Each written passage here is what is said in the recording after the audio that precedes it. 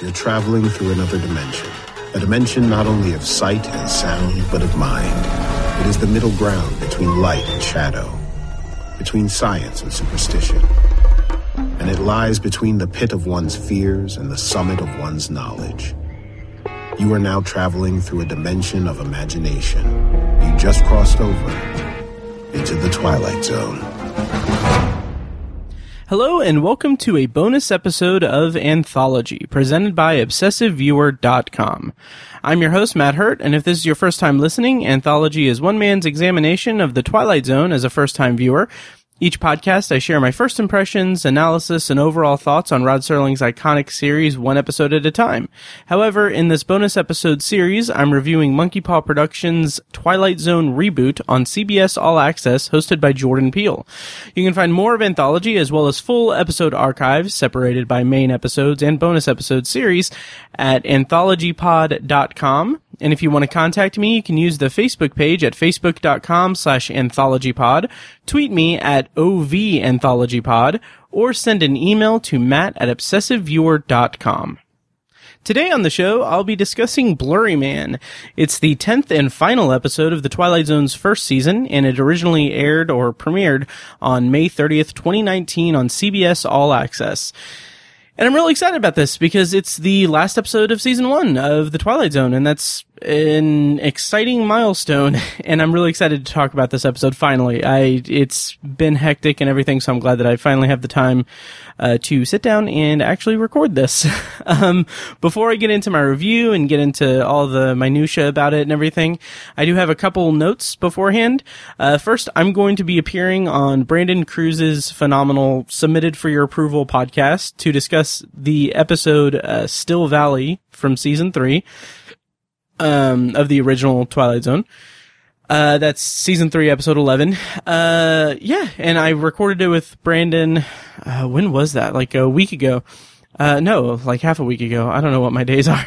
Anyway, it's my third appearance on Submitted for Your Approval, and every time it has been just an absolute blast, and I'm so honored to be asked to come back. So go ahead and, as of this recording, it hasn't posted yet, but he said that it's going to be up this week, I think. So go ahead and subscribe to the show, Submitted for Your Approval, and follow him on Twitter at S04YA_podcast. Again, it's such a fun show, and he's about just shy of halfway through season 3, so there's a lot of content, and so check that out.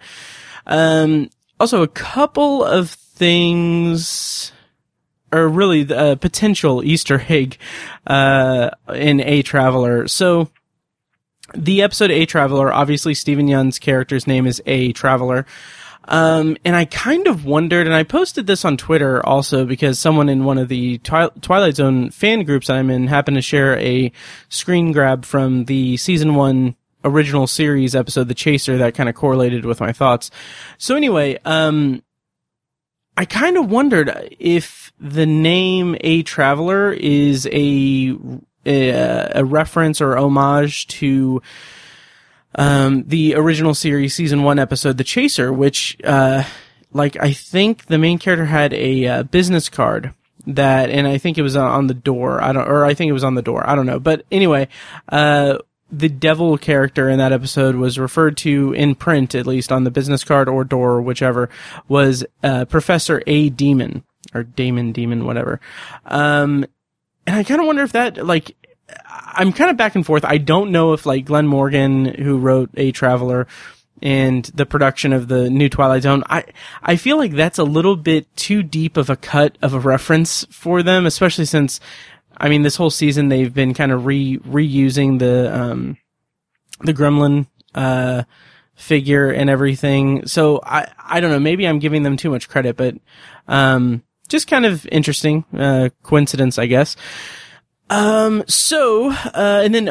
my other note before I get to some feedback and everything is that, I have already recorded my season 1 wrap-up episode with Tiny, so I did get Tiny on for it, so we'll be seeing that episode shortly after this episode is released.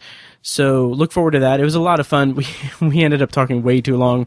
But it's a fun chat. So yeah, I'm looking forward to, releasing that. Finally, I have a bit of feedback that I'm super excited about. First of all, good friend of the show, Robert, on Twitter said, congrats on your download milestone. We all appreciate your hard work and passion, which I really appreciate you guys saying that. Well, Robert saying that, but everyone else hopefully thinking that in some capacity. Just a note, I'm recording this, June 25th.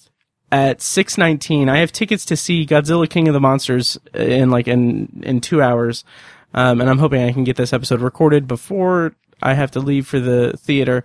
But also tomorrow is my birthday, and I'm hoping that I can get this episode edited and released on my birthday, cause I took the day off tomorrow just because it's my birthday and I have that right. And I'm planning some kind of fun, hopefully some fun stuff for Obsessive Viewer, the Obsessive Viewer podcast. I'm hoping to do like a solo episode where I review a couple of movies by myself. So check that out. If you haven't subscribed to to Obsessive Viewer, check that out the same day that this episode is releasing. So anyway, last piece of feedback and everything, and then I'll get into my review of Blurryman. Monica, a good friend of the show, and Monica posted on Facebook, or commented on Facebook, on the Facebook page. She said, "Hey Matt, just wanted to let you know I appreciate all the hard work you've been doing lately.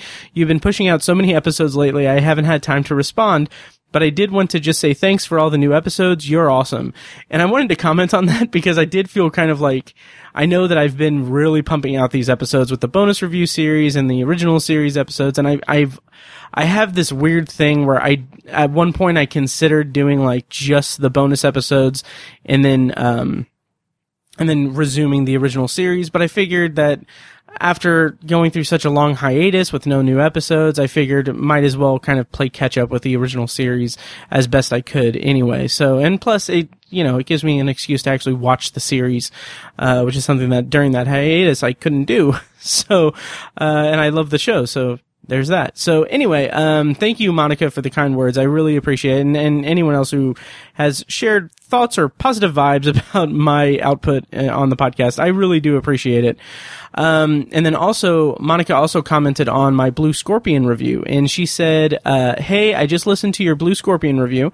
Great job. I wanted to tell you that I absolutely loved your rant at the end about gun ownership, and I'm really glad you didn't edit it out like you said you might." And I'm so glad that she said that, because I really thought that maybe there was a chance I may have, I don't know if I'd say crossed the line, because that makes it sound like I'm some provocative podcaster. I'm not. I'm just a dude that's like 6 hours away from turning 33 in his one bedroom apartment with his cat.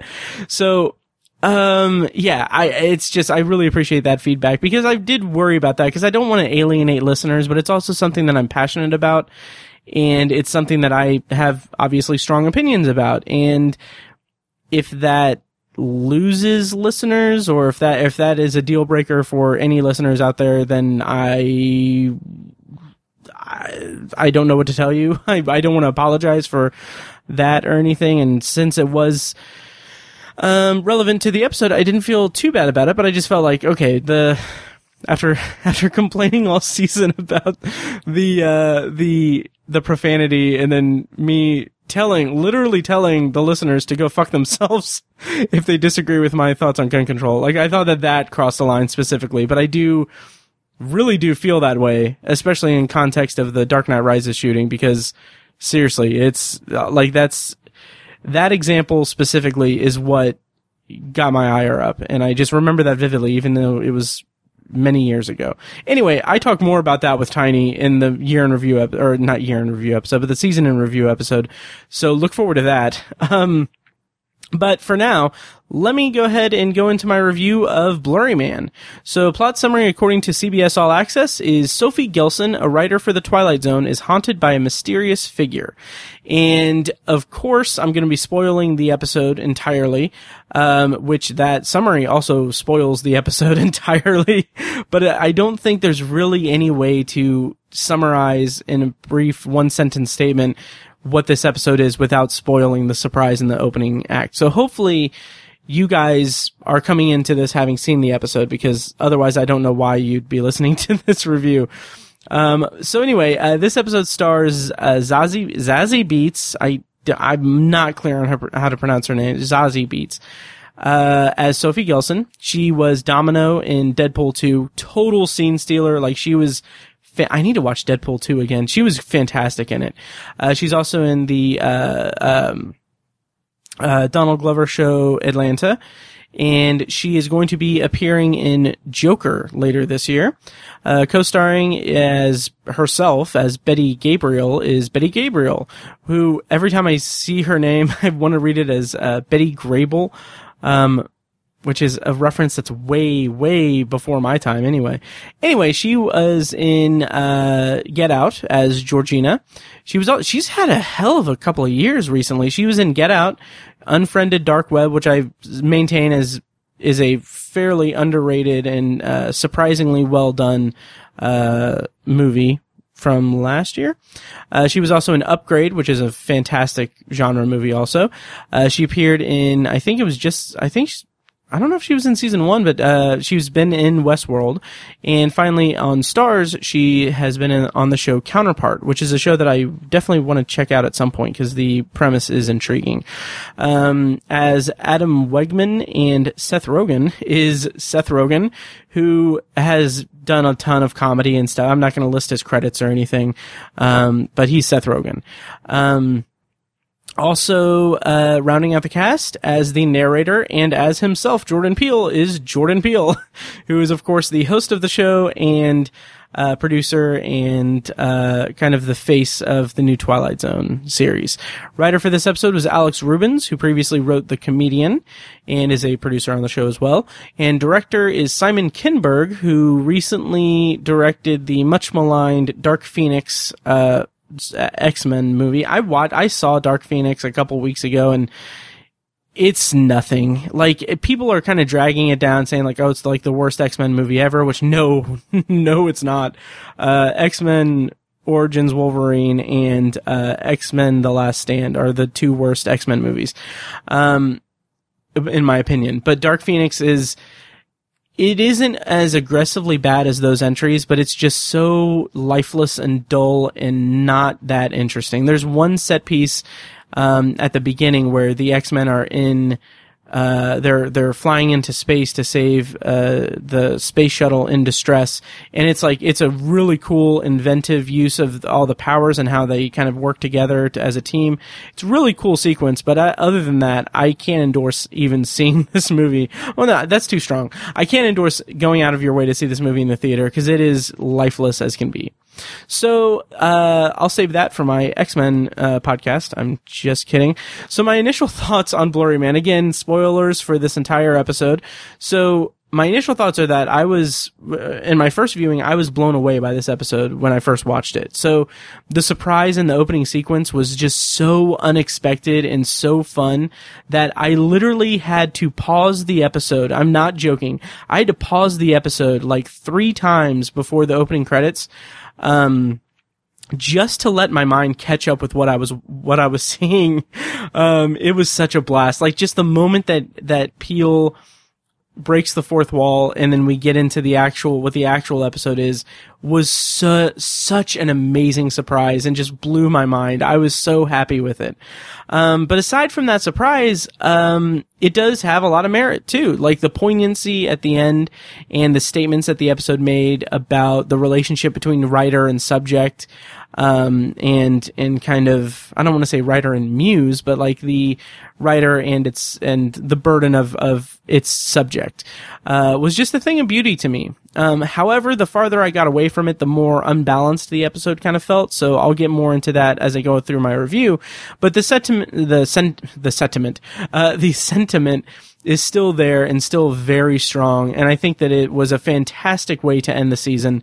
And I can't wait to dig into it. So, before I actually dig into it, I don't remember if I mentioned this in the next bonus review or bonus episode with Tiny, but I do want to mention that this is the second time this season that CBS All Access has front-loaded an episode of The Twilight Zone with a trailer for their original series show, Strange Angel, which it's mildly annoying to me since I pay CBS All Access for no ad breaks. But on the other hand, HBO does the same exact thing, so I can't really complain. And it's not that bad. But I do like that this particular trailer was kind of tailor-made for Twilight Zone fans, because as part of the trailer it says explore another world that exists between light and shadow. I thought that was kind of cool and kind of, I don't know, kind of an interesting way to try to hook the Twilight Zone's audience. But I will say that this is the second time this season that I've been forced to watch a preview for Strange Angel. And I've watched these episodes multiple times, so I've seen that first trailer a multitude of times at this point. I still couldn't tell you what the hell the show is about. Like, they're gonna be in their second season. It could be a good show, I don't know, but I like, judging solely from those trailers, I don't know what the show is about. So I don't know, maybe I'll check it out eventually, I don't know. So anyway, to get into the actual episode of The Twilight Zone, this episode opens with Seth Rogen agonizing over his imposter syndrome and writer's block. He's clearly a writer who's struggling with figuring out, like, his muse. And I appreciate that because it feels real. Like, even if it's an episode within an episode, imposter syndrome is a very real thing, and self-doubt exists completely. And it's, for me, it's highly relatable. Like, even with something as creatively uncreative as a podcast, I feel like I feel that imposter syndrome a lot. Not so much nowadays, because I'm kind of over it. Once you do like 100 or more episodes of a podcast, I feel like that kind of breaks you of the, imposter syndrome kind of thing. But, and on that note, I would actually go so far as to say that I'm shocked that I even started this podcast, much less carry it through to nearly 100 episodes total. I'm including the bonus episodes in that. So anyway, my point is that it's real. Like, that, like, having self-doubt and, like, doubting yourself, especially with something that is so mentally, like, or not mentally, but like something that's so platformy. Like, I'm putting myself out there, sharing my opinions of sci-fi anthology TV shows with the expectation that people will actually listen to it and respect my opinion and be interested in my opinion, when I'm just no one. I'm a dude in Indianapolis. So anyway, it's a real thing, and I really like Seth Rogen, even in this small segment, kind of breathing life into what that feeling is. And since it's Seth Rogen, he's got this relatability to him, and he's such a likable, like, presence on screen, at least for me, that just seeing him freak out over his writing is just a joy to watch. Like, it's very entertaining, and it seems like he has a lot of fun with that short segment. And then we get Betty Gabriel coming in, and that was a nice surprise, because I don't watch the teasers before the episodes or anything, so that was a nice surprise. I had no idea that she was in the episode. And I thought that was a nice connection with Jordan Peele, since she was obviously in Get Out. And so, as the scene is progressing, the idea of Seth Rogen writing things that come to life around him, that idea, like, first of all, like, the way it's depicted in the episode, like, it does not look like a good episode of The Twilight Zone. Like, if this episode within the episode was the real episode, Blurryman, I would have been fighting an uphill battle for interest, because that short teaser with, like, with Betty Gabriel being like, the Reapers will be out soon, like that, it did nothing for me. But I will say that the idea of Seth Rogen writing things that come to life around him is such a wonderful, and to the show's 100% credit, subtle nod to the original series season 1 finale, A World of His Own. Like, I love that this series has paid homage to that episode in their own season 1 finale, like the original season 1 finale in their own season 1 finale. I don't know if that's intentional. I really don't, because Simon Kinberg, I'll reference his interview with TV Guide, throughout this review, and I'll link it in the show notes, but he mentions, like, in that review, he mentions that, yeah, I think we got, most of our inspiration from Time Enough at Last. Like, he does not mention a world of his own at all. And that makes me think, like, did they just stumble upon this completely coincidental homage that they paid to this original series episode? I don't know, but yeah, it's really interesting that they kind of perhaps stumbled into it. A World of His Own, by the way, is an episode where a writer is dictating his stories and everything into a dictation machine, and he creates people through his writing. And at the end of the episode, spoiler alert, one of the most fun surprises in the original series that I've come across yet, Rod Serling makes his first appearance on screen in the series, and for his closing narration, and the writer just erases him, and it's such a fun fourth wall breaking thing. And I just love that, like, all of that is not mirrored. It's not mirrored or anything, but is referenced in some capacity in this opening moment of this episode. And I just really like that. So then we get the fake opening narration. I'm going to go ahead and play that here. I was going to do a whole thing where I was going to pretend like, oh, this is the opening narration, but whatever. So here's the opening narration. Witness Adam Wegman, a writer who, up until tonight, has never paid much mind to the idea of an artist's social responsibility. He's about to learn that there's more to art than entertainment. He's about to, you know what? I think we can beat this. Is Sophie here? Cut. Sophie. That's a cut. Sorry, Owen. No. Sorry, guys. Hey, I'm cool. Your show, dude. And it's not the opening narration, and it's so great. I love it so much. I really do. Like, the way that he's just like, you know what? I think we can beat this is like that. First of all, the delivery is on point, terrific. And it's such an amazing surprise. And it filled me with just so much goddamn joy in this episode. Like, it was amazing. I loved it. And to the show's credit, I actually like the sentiment of the original narration. Peele says, a writer who up until tonight has never paid much mind to the idea of an artist's social responsibility. Like, it feels like a comment on what the series has been doing so far, for better or worse, or what the kind of the thesis statement of the show has been in this, iteration of the Twilight Zone. And it's kind of an interesting way to kind of call attention to that or comment on that in the season finale. I just think that this episode works so well as a season finale of the Twilight Zone, especially for this season. It's really great. And so I do have a, I don't know, question or a hypothetical to posit. So I kind of started to wonder, like, when I was rewatching this episode, would this episode have been better if it wasn't a Twilight Zone writer at the forefront? And instead, what if Peele himself was grappling with the idea of being the narrator and taking over the Serling role? And, like, what if that was the entire arc? Like, instead of having Sophie as a writer on the Twilight Zone, being taunted by this mysterious figure, have Jordan Peele wander through the sets of the Twilight Zone, this new series, and have him be a character who is experiencing self-doubt about taking on the Rod Serling role. And I don't know, part of me thinks that wouldn't have worked at all because I think it would be too meta, like way too meta in an already meta episode. Cause Jordan Peele has said that he was nervous about taking on the Rod Serling role. And I just feel like that would be way too on the nose and kind of would have been too much of a wink at the audience. And also, I don't think it would have gotten the same point across as Sophie's story did, which I'll get to in a bit.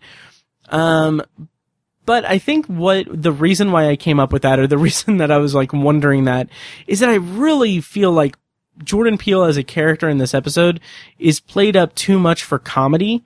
And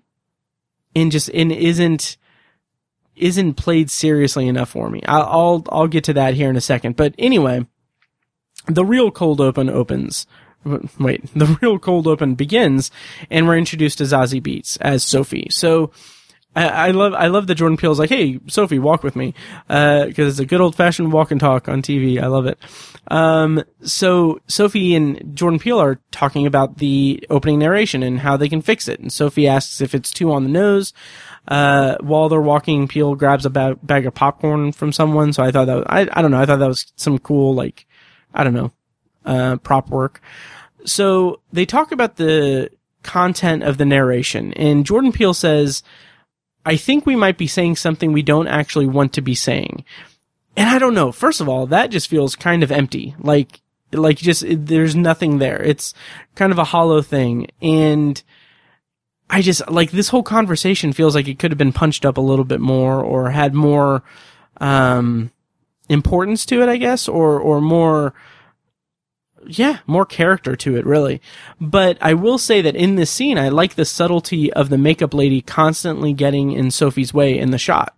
So if you watch it, like, she's, like, clearly, like, it's like Sophie is fighting to be in the frame as this makeup lady is touching up Jordan Peele's makeup. And at first I thought, oh, that's a fun fourth wall breaking thing. Like, I really thought that it was just about, like, just since we're not in the show technically, and we're within the show, it's a show within a show, like, we're not adhering to typical, like, filmmaking, like, framing and everything. Like, I thought that was really cool and funny. But, the more I kind of thought about it, and I saw some reactions online about this, it appears to be a lot more pointed than that. So Sophie is getting blocked by, Sophie being a woman of color, is getting blocked by a white woman in the shot constantly. And I thought that it was a really interesting visual metaphor for the struggle of people of color in media. I thought that was really cool. And to its credit, like, for a change, it's a nice it's kind of in your face, but it's also kind of subtle, and it worked for me. I don't know. So back to Jordan Peele. I really don't know how I feel about him in this episode. The episode kind of pits him solely in the producer role of the new Twilight Zone, and he's kind of taking on a somewhat clueless, almost antagonistic role in this scene specifically. For example, so Sophie is talking about how the point of the episode is that the episode that they're filming is the slippery slope from general audience science fiction and action to, as she puts it, idiocracy. And maybe I'm misreading it, but the way Peele says, like, he just kind of takes a beat and he says, well, our show is sci-fi, it feels a little too much like the episode is presenting him as the producer who doesn't get what he's producing, which I think that as a dynamic could work great if Peele wasn't also the narrator of the series. Like, I feel like there's way too much importance in that role to mess with it in a fourth wall breaking episode. It feels a little dodgy to me because, as I said, Jordan Peele is the Rod Serling of this series. He is taking on that role, that mantle, to be the narrator of the series. And maybe that's not even fair to really call him like the Rod Serling of the series, because he's not, I mean, he has a few story by credits, but he's not like writing the show or anything. He's just a producer, and he's, producing it and hosting it and everything. But just the idea, like, this series has been branded Jordan Peele's The Twilight Zone. Like, that's how the marketing has done it. He's been front and center all along the way. So to have this fourth wall breaking episode where he is just the producer who maybe doesn't get it. And again, maybe I'm reading too much into something that isn't there, but I just felt like, I don't know, just the kind of hollowness of his arguments and everything, and the kind of confused way he delivers it just didn't work for me. But I will say that on the kind of flip side of that exchange where he says that, our show's sci-fi, that whole sequence, it does establish Sophie's love of the Twilight Zone. And I'll go ahead and play a clip here. I mean, the Twilight Zone isn't just monsters on a plane wing, right? Mm-hmm. If there's nothing being said of importance, then it's just campfire stories. So you don't like campfire stories? No, I did when I was a little girl. Look, what Rod Serling did was he took this silly genre kid stuff and he elevated it. He made art with it for grown-ups And the reason he's in every episode... Well, until now, right? Until now, sure. But the reason... Seth needs his chair. Oh, okay, sorry. So in this clip, again, and this is another kind of problematic thing for me, even though I do enjoy that it did set up her love of the Twilight Zone, and obviously that's going to be paid off at the end. I appreciate that, and I enjoy the episode for that inclusion, I guess. However, this exchange, this dialogue, her kind of comments about the Twilight Zone don't really work for me. So here's a couple of things. It kind of seems like they're trying to set up the ending way too much. So she says, like, well, that's why Rod Serling was in every episode. And then again, Jordan Peele with the kind of clueless, producer line, he's like, well, until now, meaning that Rod Serling isn't in every episode now. And it's like, duh. I mean, he's dead. Like, it almost seems, I don't know if I'd say disrespectful, but it just seems like what purpose does he have in saying, well, until now, other than to set up the fact that Rod Serling is going to make an appearance in this episode? Like, I honestly can't tell. Like, if you dig deeper into it and read it a different way, which I don't think the show is giving us, like, I don't think the intention of the show was for us to dig deeper to it, but I could see it meaning like, well, he's not part of the show now, so we can do whatever we want. But I don't think the show is operating on that deep of a level. And even, that's not even really that deep of a level, really. But just the way he says, well, until now, it feels so clunky, and it really, for me, solely sets up the ending, which it's a good reason to have it in the scene, but there's no double meaning to it or anything. So, unless it's to further establish Peele as a difficult producer, which, as already stated, I'm not on board with. So, I just felt like that was kind of clunky and even unnecessary, really. And then, the next thing on Sophie's side is that she says that, you know, the Twilight Zone is about more than campfire stories. And she says that, she found herself always wondering when she watched it as a kid, when do we get to the Twilight Zone? I just remember when I was a little girl, I would watch the show and I would think, what is the Twilight Zone? You know, like, when do we get to the Twilight Zone? You know? That's deep. And again, this is really just kind of confusing to me. Like, it seems to only be there to set up the fact that Sophie herself is going into the actual Twilight Zone at the end of the episode. But there's no real double meaning or anything to it. Like, I don't, like, she's talking about how when she was a kid, she would question, like, when do we get to the Twilight Zone? It's like, granted, I didn't watch the show as a kid, but, like, when I'm watching the series, like, I don't think, like, well, when are we going to get to the Twilight Zone? Like, that's something that never crossed my mind. And I guess maybe that's unfair, because at the end of the episode, we do have that flashback where she's watching the TV, and the voiceover from her parents are kind of implying that she's living and breathing the show, as people in her life in the episode are commenting on as well. So maybe it's just like she is saying that she has this yearning to get into the Twilight Zone, to be a part of the Twilight Zone or be in the Twilight Zone. But if that's the purpose, and I think that that's probably the intention of the writing on this episode, I just don't feel like it's clear enough, or it's too clunky and leans too much on setting up the ending rather than actually giving us like a deep character moment where that's layering that character, or providing layers to the character, I guess. Also, Sophie's argument about Twilight Zone being more than campfire stories, it feels a little anachronistic to me. So she says that she loved the series as a kid. She has loved the series for most of her life. One of the great things about the Twilight Zone is how people grew up with it and were scared and entertained by it as kids.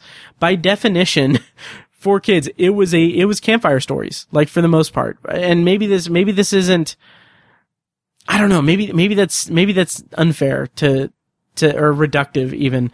But I feel like she's saying that, like, oh, this new series isn't going to be about campfire stories, which maybe this is a meta commentary on the season as a whole. But I I don't know. Like, it's weird that this show is branding this revival, as something that, something more serious. And then in dialogue, actually kind of not discrediting, but kind of walking back and kind of disregarding the kind of, campfire story nature for kids of the show. It's kind of, I don't know, maybe I'm not articulating it correctly, but it's just, I don't know. I don't know. But the whole fact that the new series is kind of lacking the kind of fun atmosphere of it and is leaning way too much on its message than anything else. It's something that's been talked to death. It's something that I've been commenting on all season, so I'm not going to add to the pile here.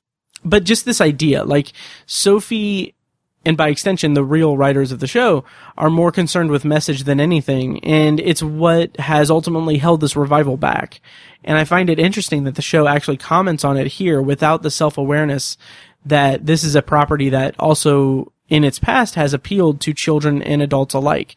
And there are generations of people who have grown up with the Twilight Zone and now, kind of can't with this new iteration. But I don't know. Yeah, so let's move on. So Jordan Peele says, I just think the meaning is there with like the episode. And then he asks her to cut the art versus entertainment stuff and make it simple. Then he tries to explain, or he tries to give an example and struggles to get the character's name right. And again, I don't like the writing here. I really don't. Like, Peele as a character in this is just, he's almost bumbling, and maybe that's putting too fine a point on it, but I love his acting. I love Jordan Peele as an actor. His presence in the show is great as a narrator.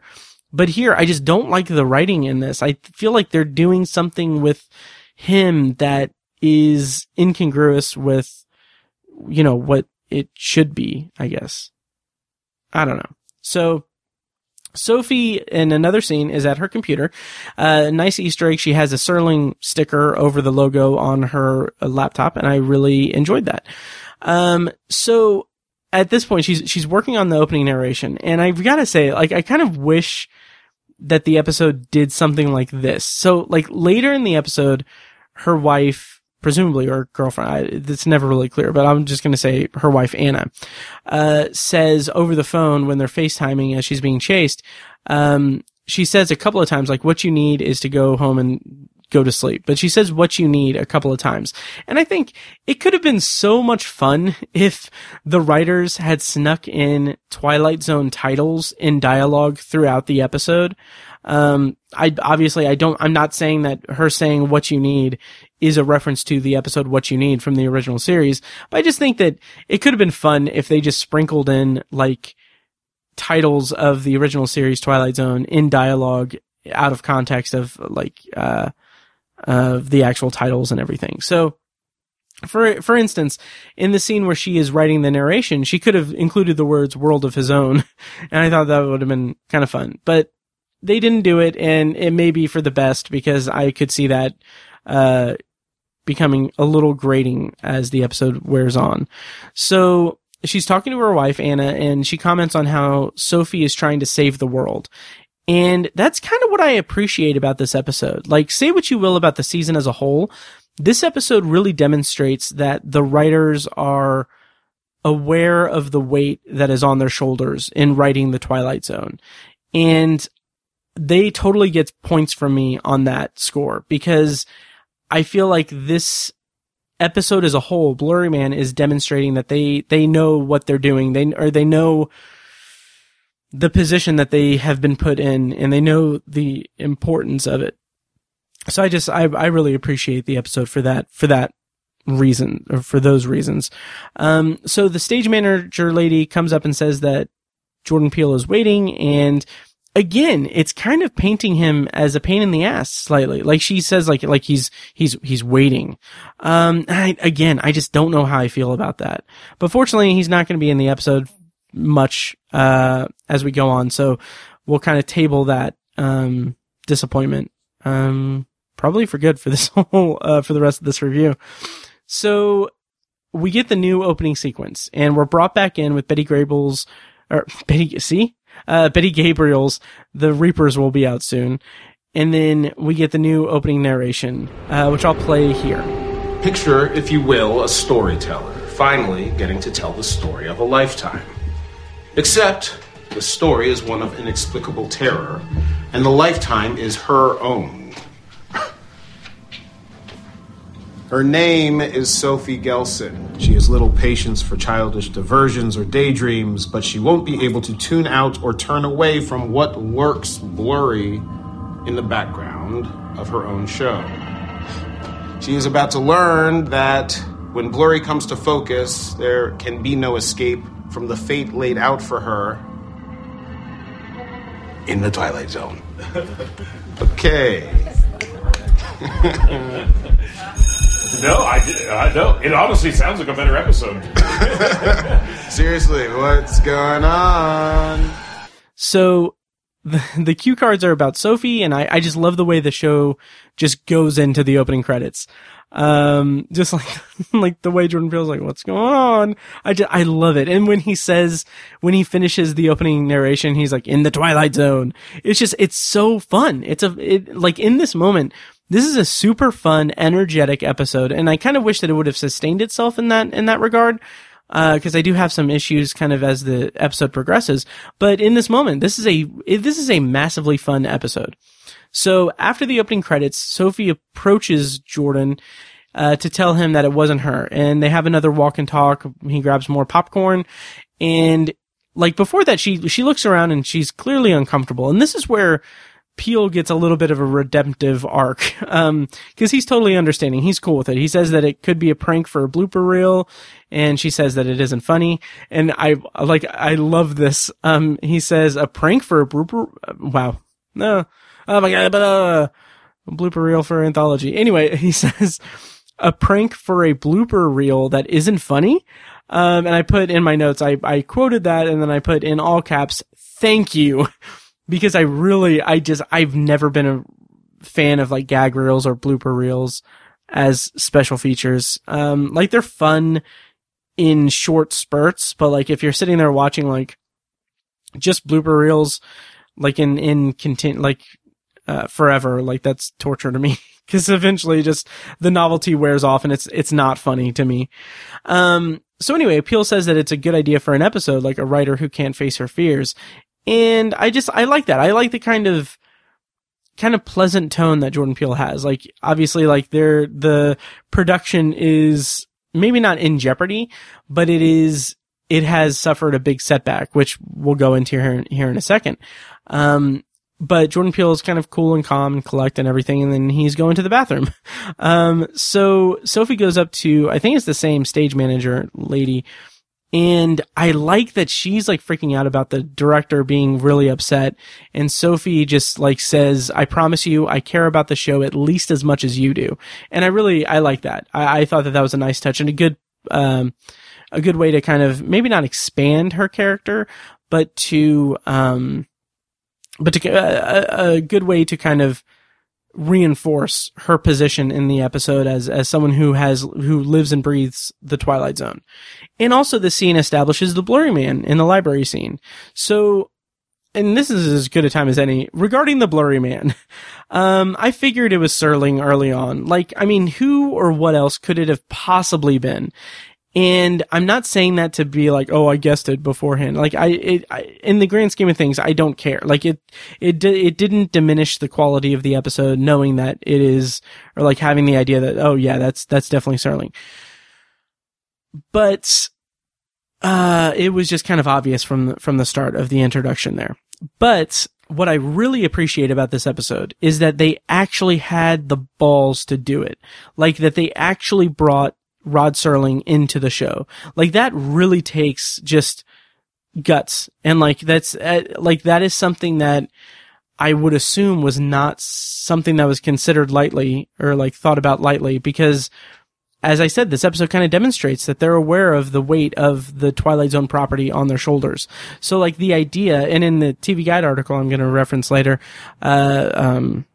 Simon Kinberg does mention that this was one of the first ideas that they had when he and Jordan Peele met and were kind of talking about the show, that they would do a meta episode. But like just the idea of bringing Rod Serling back using CGI and voice actors and everything, that's not something that I would assume that they would have taken lightly. And I just like that they went for it. And I'm also just absolutely amazed that they managed to sneak the Blurryman into every episode while for the most part evading detection. So like it was like we see the figure in replay, but that wasn't blurry. Like that seemed more like a one-off nod to Rod Serling because it was just center frame there. So I've been listening to a ton of different podcasts, reviewing this season of The Twilight Zone, and not one, I think only one podcast noticed the Blurryman other than in replay. So like this one I don't remember which podcast it was. I'm so sorry. But they noticed the Blurryman in the supermarket, in Point of Origin. And like, I think that was it. It might have been the Twilight Highlight Zone. Anyway, but they noticed it early in the season. They were like, "Oh, are they going to do this every episode?" Which I thought was kind of funny. Other than that, no one seemed to catch on that there was this Blurryman in every episode, and I'm so impressed by that, given the the overall objective lack of subtlety throughout this entire season, because they have hit us over the head with a lot of stuff. And I just really am so impressed. And this is such a backhanded compliment, but I'm so impressed that they did this without being noticed. And it makes me wonder if there's going to be a Rod Serling nod in every episode of season 2. Like, not necessarily a Blurryman, but I could see like every season having some kind of nod to Rod Serling that runs the entire season. That's subtle enough. Not to say that every season finale should be like a meta fourth wall breaking thing, but I could see like a cool Easter egg of like having every episode have like one tiny Easter egg that, please for the love of God, is as subtle as the Blurryman, or maybe more subtle, in every episode, in each season kind of being a different Easter egg. I think that could be kind of cool. So Sophie goes to the editing bay to find out more about this Blurryman phenomenon, and it's such a good concept. Like, it's creepy. And the Blurryman in the scene in the library is incredibly visible. So like that kind of increases the creep factor to me, because obviously it's like an ominous set that they're filming on. It's dark, it's nighttime and everything, and it's a library, and libraries are scary. But the fact that he's so visible in the frame is just like kind of creepy, and it's just a cool concept. And then they look at a frame from the comedian, and sure enough, he's there. And I like that, because like when I saw that in the episode the first time, I was like, I've seen these episodes countless times. I had that did not register with me in the comedian at all. And I love it. I just think that's really, really clever.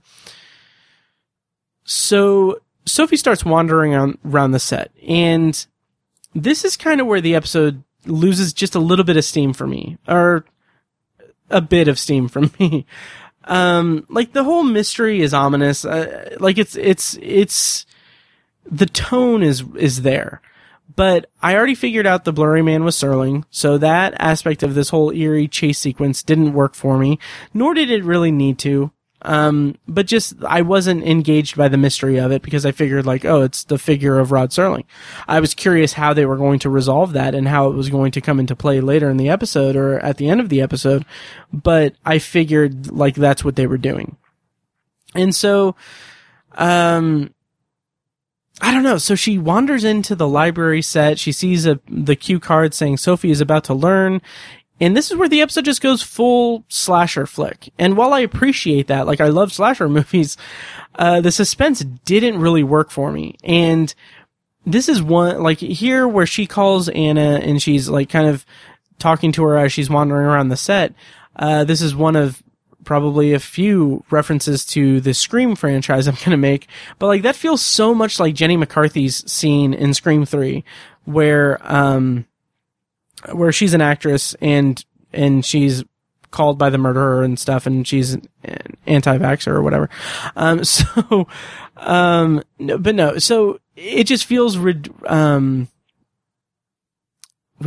No, it feels derivative of Scream 3.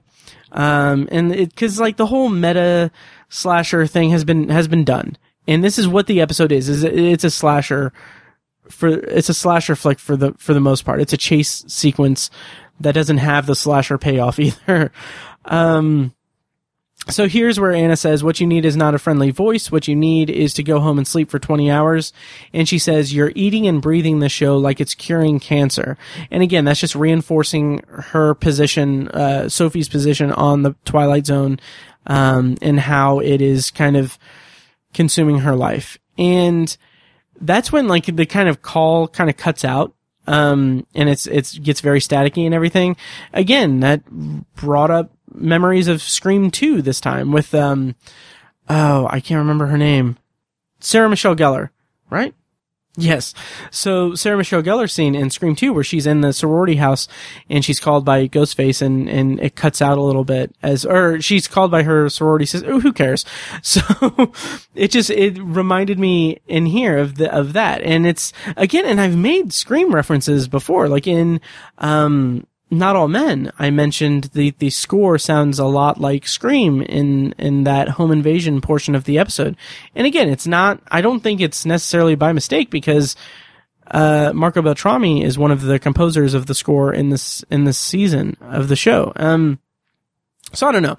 Maybe I was just too focused on that, or it really is derivative. So I don't know. Let me know what you think. If it evoked memories of Scream and if it worked for you in a more broad sense. So anyway, so she's wandering around, she sees the Blurryman and she hides behind some shelves. I think at this part, she's in like kind of a grocery store, supermarket set. I think maybe it's a supermarket set from Point of Origin. And so she yells at the Blurryman, asking if he got his footage. And, so she says footage of them scaring a woman won't play well on Deadline. And first of all, I don't know that I buy Zazie Beetz' fearful acting in this episode. It just comes across as a little bit forced. And I don't want to say that that's a problem with her performance per se, but I think it's more the fact that she doesn't have enough to play off of. And that's something that I kind of appreciate in a broad sense of the term, or broad sense of the episode as an homage to the original series, because the original series had a lot of like one-handers where like an actor is kind of reacting over nothing, and it's something that the original series really excelled at. But here I feel like it comes across as a little hammy, like her acting here. And also, it kind of rubs me the wrong way, the fact that she's, like, if scaring a woman won't play well on Deadline. It just felt a little forced. And that's what I'll say about that. It's whatever. So yeah, and just the way she delivers the line, how do you think that's going to play out on Deadline? I didn't buy it. I just didn't buy it. I thought that they could have been better. So she finally, like, faces the Blurryman and tells him to like bring it or whatever. And he uses some telekinesis style powers or telekinetic kind of powers to push the shelves over. And that's when the chase is on. And as much as I love and have praised the music throughout most of the season, most notably like in 6 Degrees of Freedom, here the score just sounds really generic to me. Like, I know it felt like Marco Beltrami and the other composer whose name escapes me now were just kind of rehashing some basic slasher flick kind of music as Sophie's running through the set. And it just didn't do anything for me. So she ends up in the bar set from The Wonderkind. And I like that wide shot of her in the bar with the kind of circly lights on either side of her. Like, I don't know much about filmmaking or anything, but I'm sure that listeners will sense a pattern that I like that kind of visual symmetry after hearing me praise the framing of 100 Yards Over the Rim a couple weeks ago. So she picks up a book titled Blurryman. And that's where we get this really cool, like, flip book effect. So she's flipping through the book, and the drawing of the Blurryman is growing bigger and bigger and moving as a flip book, and it's like it's coming out of the book. And I love that. I think that that's really effective and really cool and unsettling. But I kind of feel like the prop department, I don't want to say the prop department dropped the ball with the book, but I think that, I don't know, maybe that's not fair, but I think that it could have been cool if the book was something substantial, like a Twilight Zone related book in some capacity. But then again, I guess that would have kind of tipped their hand a little, to the ending. But I just kind of, because it's like some weird book about Irish, genealogy, I think. I don't know. But I don't know. So it kind of felt weird that, like, it's called Blurryman, but it's about, like, this Irish family or whatever. It seems, at least. I don't know. I didn't look too hard at it.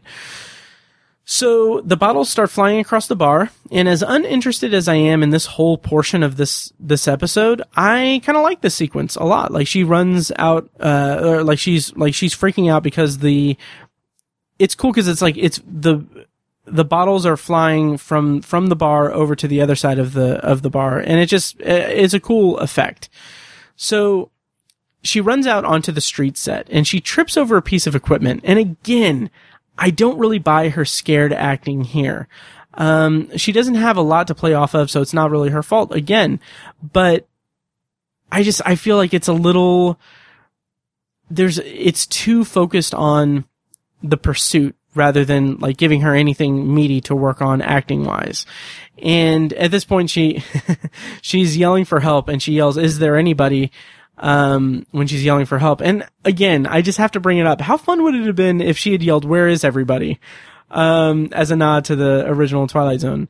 That could have been fun. But anyway, I digress.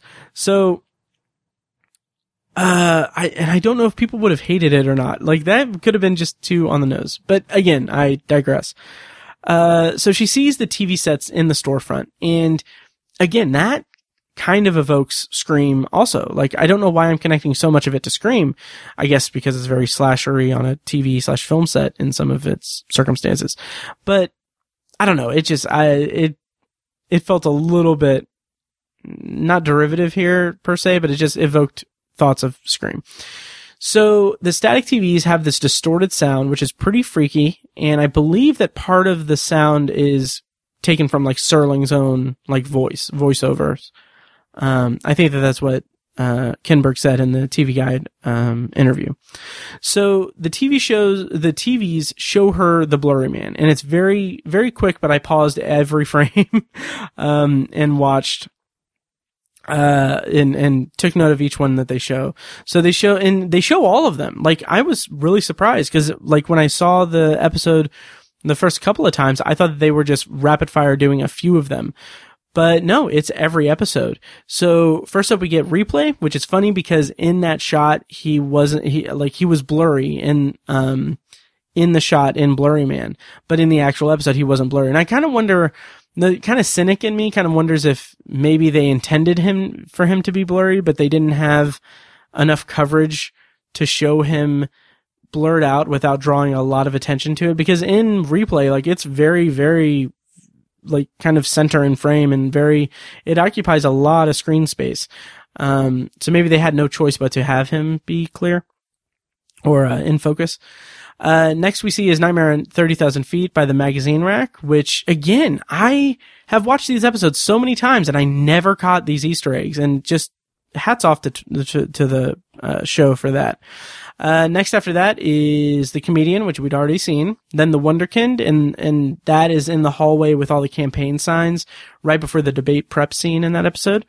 Then A Traveler in the background of a shot from the party where, in that particular frame, Jacques is in focus.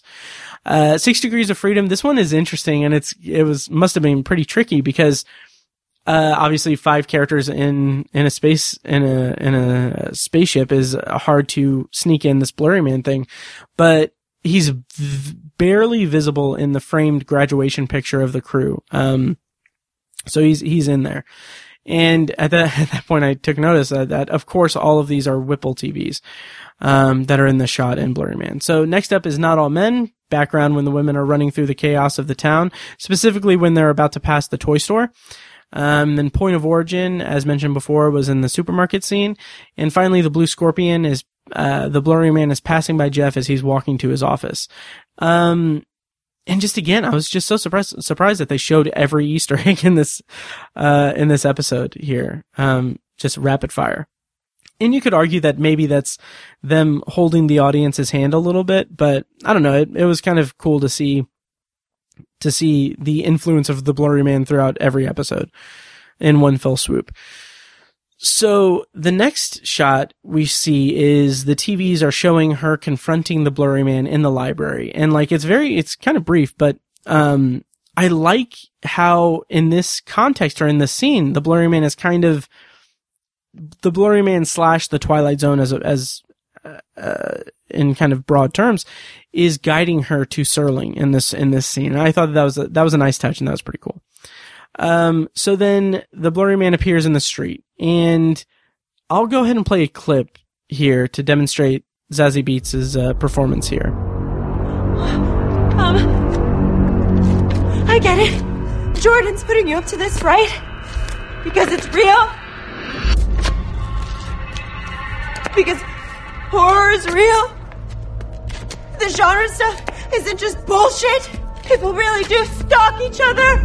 Put each other in crazy, sadistic, fucking insane situations, you maniac! Do you think it's funny to scare people? Look at me! This isn't some fucking sketch! It's people's lives! And again, like,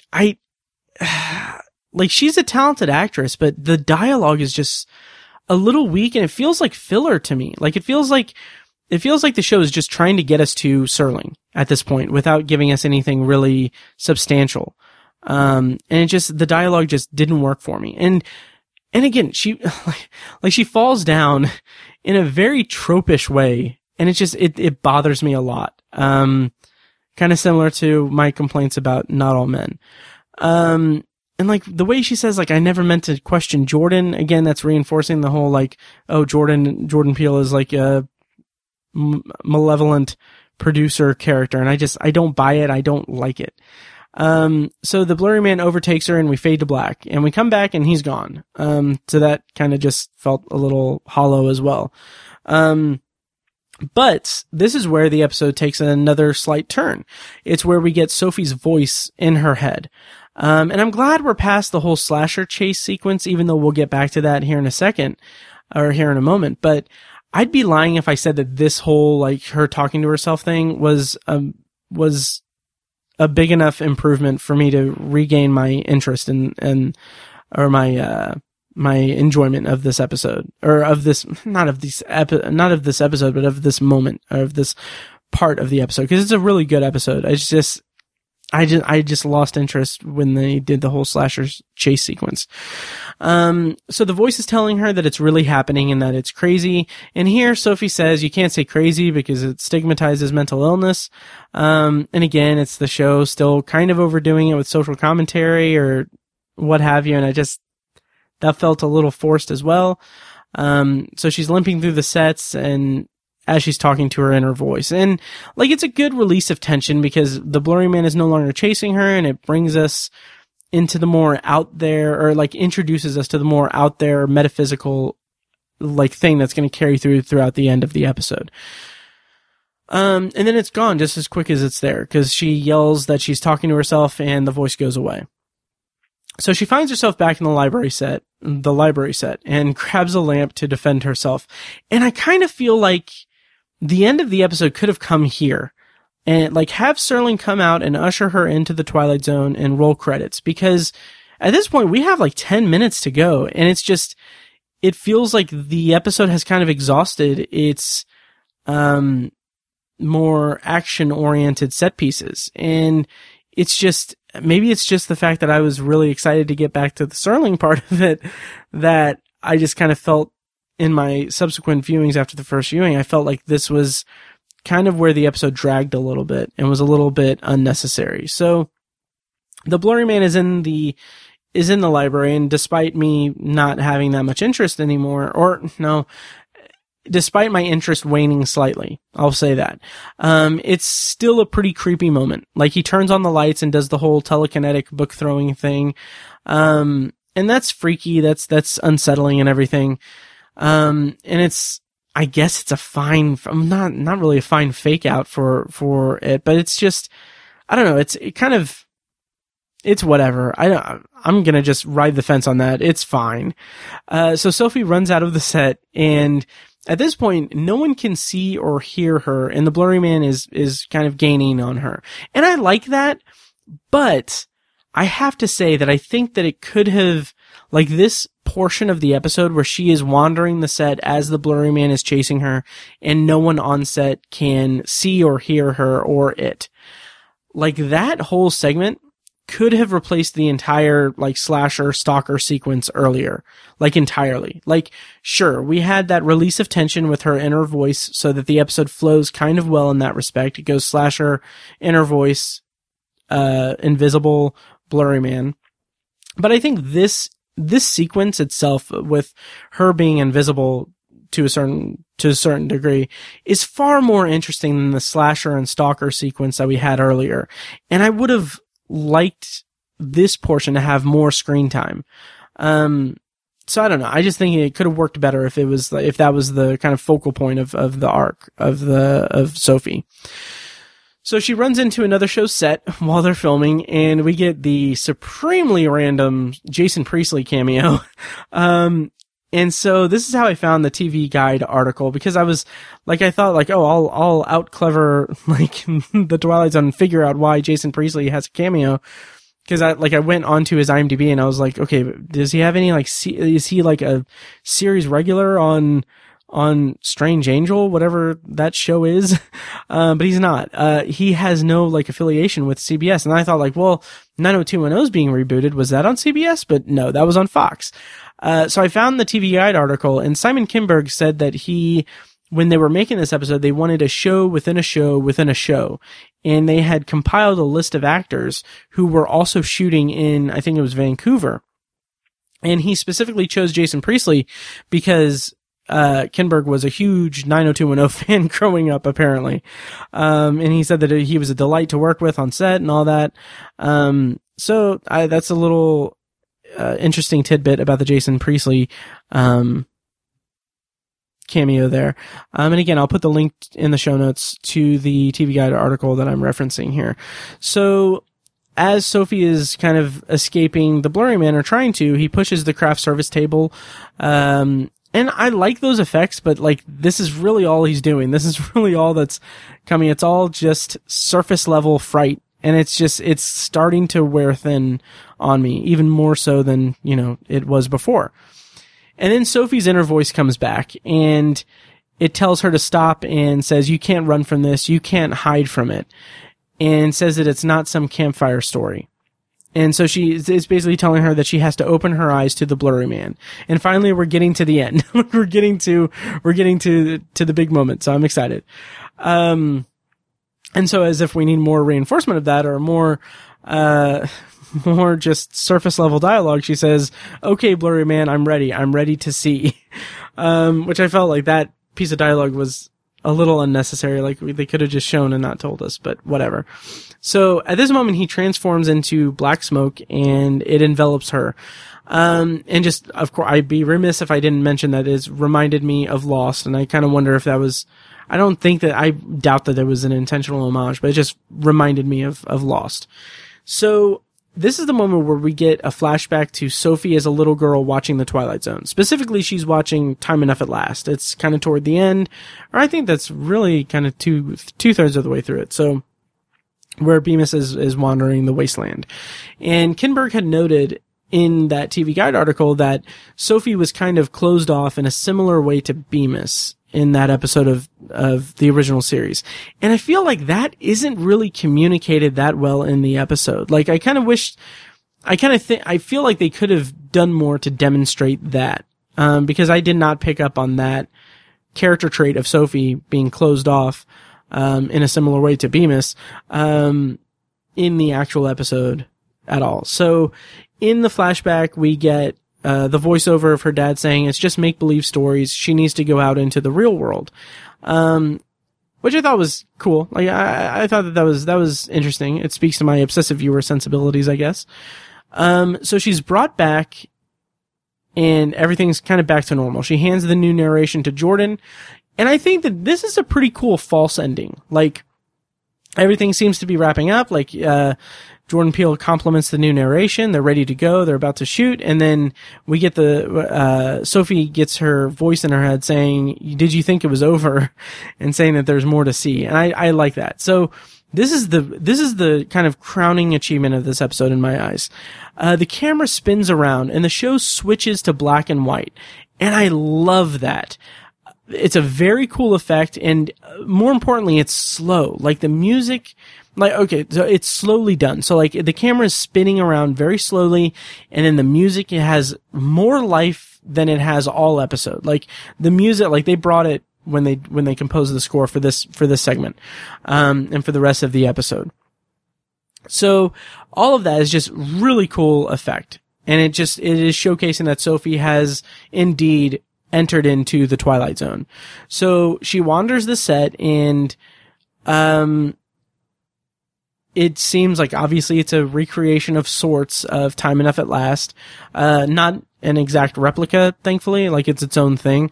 And as she's walking the steps to the library, she passes by Bemis's shattered glasses, which I love. I thought that was such a nice touch. I love it so much. I do want to mention that the Twilight Zone social media page, like on Facebook and Twitter and everything, shared a GIF of the shattered glasses, and they said like it's time enough at last to reveal another Easter egg.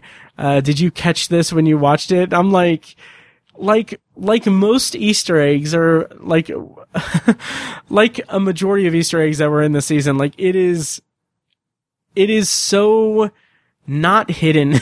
Like it's so, like it's right there. Like it's, the camera like zooms in on these freaking glasses. Like and it's one of the most iconic episodes of the original series. Like you would have to, like, I don't know, like you would have to just have no clue about, you would have to be me before starting this episode or before starting this podcast to actually like get to miss that Easter egg.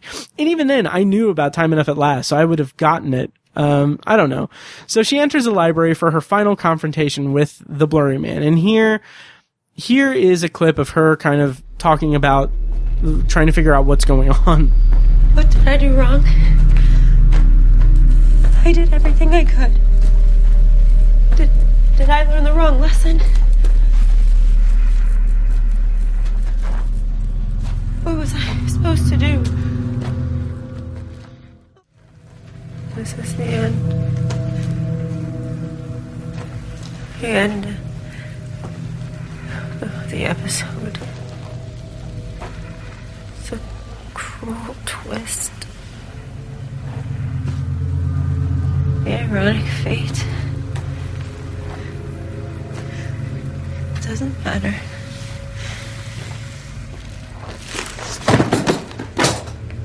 What I do.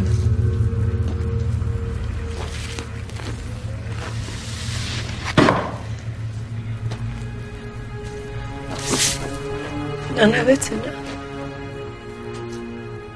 So I love how this brings us to an additional layer of meta on the show.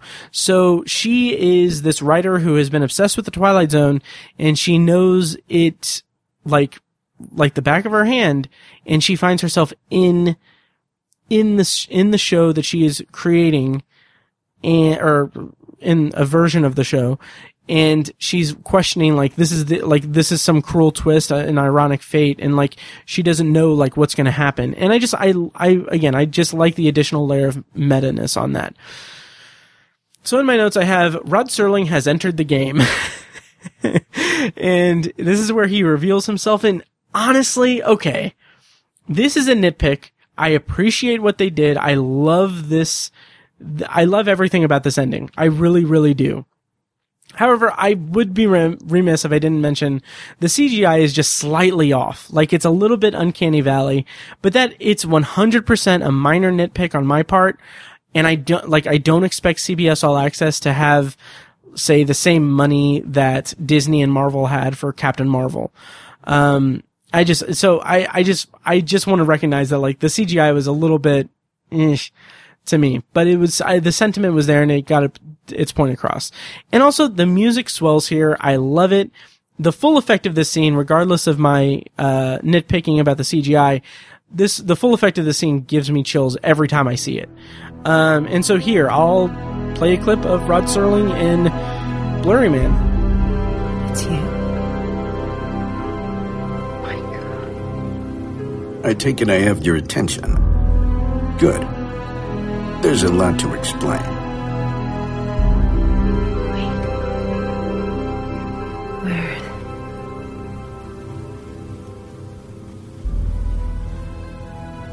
What is this place?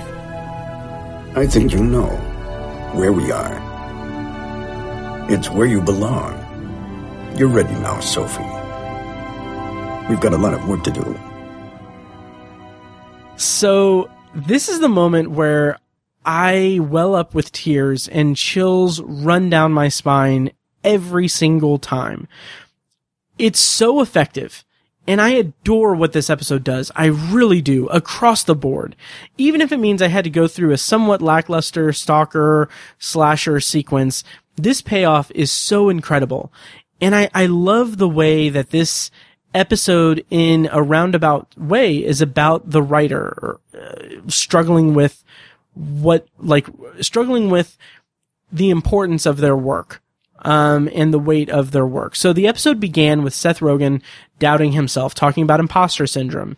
And it ends with the Twilight Zone writer accepting the hand of Rod Serling so that he can guide her into the Twilight Zone and perhaps pass the torch. And again, it's showing that the writers, embodied by Sophie's character, are accepting their responsibility to carry on Serling's legacy and carry on the legacy of the Twilight Zone.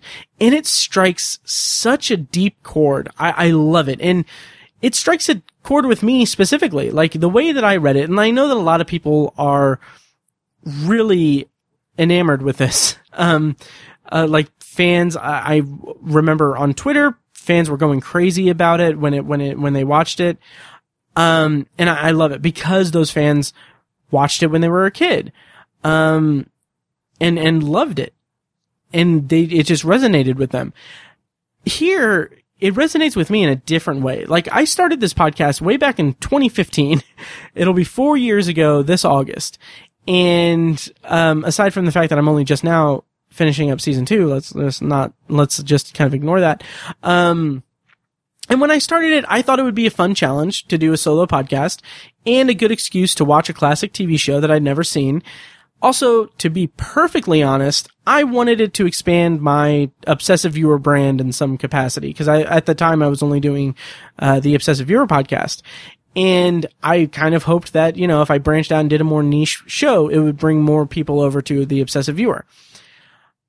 I never anticipated the passion and the fervor of the Twilight Zone's fan base when I started this project. And it's such a great community centered around what is undeniably one of the greatest shows in television history. And I love it. So that imposter syndrome, that Seth Rogen's character was referencing in the beginning was totally there for me. Like, even after a couple of hiatuses on the podcast, one for 7 months, that was directly the result of imposter syndrome on my part, and the other for a year, which was mostly due to burnout and limited free time, I still find this podcast to be the most challenging and most fulfilling of everything that I do, really, creatively, because the Twilight Zone keeps becoming a bigger and bigger part of my life. And I love it for that. I'm so thankful that I decided to do this. So seeing Sophie being guided into the Twilight Zone by Serling himself, and becoming a part of it evokes such a strong emotion out of me, because it feels like by doing this podcast, and I'm going to get a little sentimental here, I'm not only discovering one of the best shows of all time, nor am I discovering one of my favorite shows of all time, because that's exactly what The Twilight Zone is turning out to be, but I'm seeing firsthand how the show and its ideas and morals are shaping my life and how I view the world. Like, I am being, like, sculpted in a sense by watching this show. And it's something that's, and I'm super thankful that I have this platform to share my journey through The Twilight Zone, as I say at the beginning of the episodes. Because it's so, like, I feel myself changing and becoming a slightly less obnoxious person. Or a better person in some capacity. So anyway, I'm super thankful, and that's why this part resonated with me in such a big way. And it's such a phenomenal ending. And my various problems or issues with this new series as a whole, as small as they may be compared to more vocal critics, the end of Blurryman makes me truly appreciate this series more, like this new iteration of The Twilight Zone. And in a weird sense, it makes me nostalgic for something that I've been discovering off and on for the last 4 years, and am currently in the process of discovering with each episode that I release. So I adore this episode, and I don't know that I'll be able to watch it without getting teary-eyed, because it has such a profound impact each time that I've watched it. And that's evidenced by the fact that my voice just cracked really, really awkwardly. So we get the closing narration for this episode and this season, and this time it's from Rod Serling, voiced by, Mark Silverman, who was the voice of the, Twilight Zone Tower of Terror. So anyway, here's the closing narration from Rod Serling. What do we do when our world is turned upside down? When everything we thought to be true is ripped away, and we're forced to face a new reality? Sophie Gilson has just awoken to the fact that when we put away childish things, we may be closing our eyes instead of opening them. And that perhaps our only hope is to face all reality. A multitude of truths not shrinking from that vital, arrogant, fatal, dominant X beyond imagination, but to embrace it. To open ourselves to the unknown. Not the end of the story, but a new beginning for the Twilight Zone.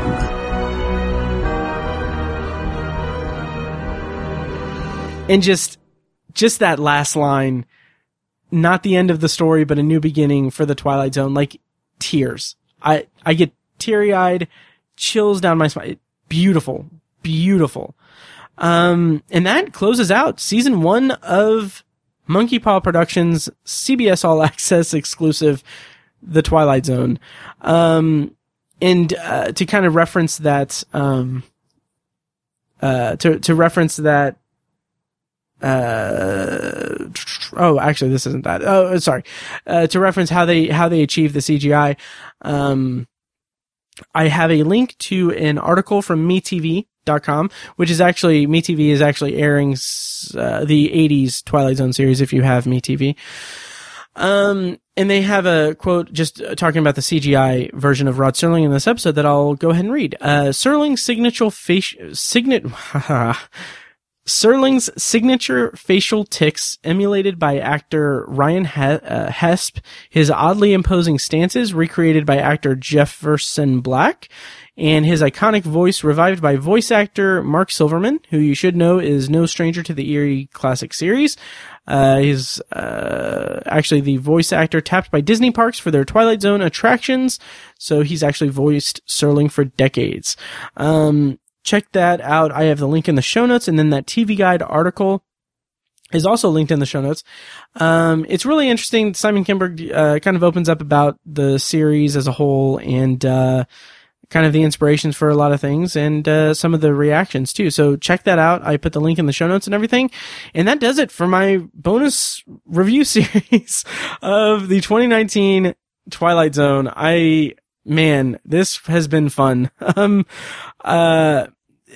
thank you guys for indulging me in talking about this new series. And this has been such a challenge for me and so satisfying and fulfilling because, again, like I have the benefit of 6 decades worth of information to cull for the main episode reviews.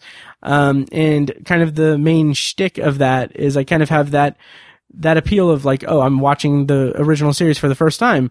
Here with these bonus episodes, everyone's watching them for the first time. So I was a little bit of a disadvantage. So I worked really hard to review these episodes as best as I could. I hope you guys enjoyed them. Thank you guys so much for the feedback. We're going to have one more bonus episode about this season of The Twilight Zone. Me and Tiny, as I said, we've already recorded it. I'm bringing Tiny from The Obsessive Viewer on as a guest. So we're going to talk about that. And then on the main feed, we have Shadow Play coming up, which I haven't watched the 80s version yet, but I have watched the original series one, and I'm very excited to talk about that. So basically, on the feed, it'll be this episode, obviously, Shadow Play, then the Twilight Zone Season 1 in review episode, and then, after that, what is the next episode? Oh, The Mind and the Matter. And then after that, I'm going to go right into my Black Mirror bonus review series. So check all that out. Let me know what you thought of this season of The Twilight Zone and what you thought of these reviews and everything. Just let me know what you think. You know where to reach me, and if you don't, I'll have it play in the pre-recorded outro. And once again, definitely check out Submitted for Your Approval from Brandon Cruz. He is such a fun host to talk to and chat about The Twilight Zone with, and I'm super excited that I was invited on to the show again. So check that out, and I'll share it on social media and everything, so follow me there if you want a link to the direct episode. But do yourself a favor and go ahead and subscribe to Brandon's show. So having said all that, I am closing the book on these bonus reviews, and so thank you guys so much for listening, and I'll see you next time.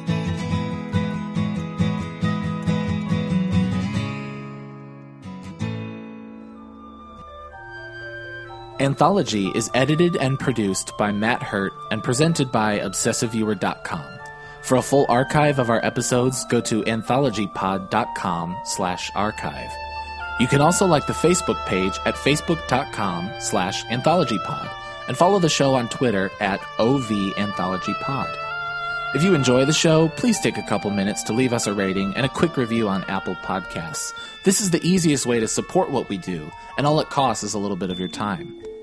If you'd like to donate to the podcast, you can make a PayPal donation at anthologypod.com/donate or support us on Patreon for recurring donations and access to commentary tracks and B-roll audio recorded exclusively for patrons at patreon.com/obsessiveviewer.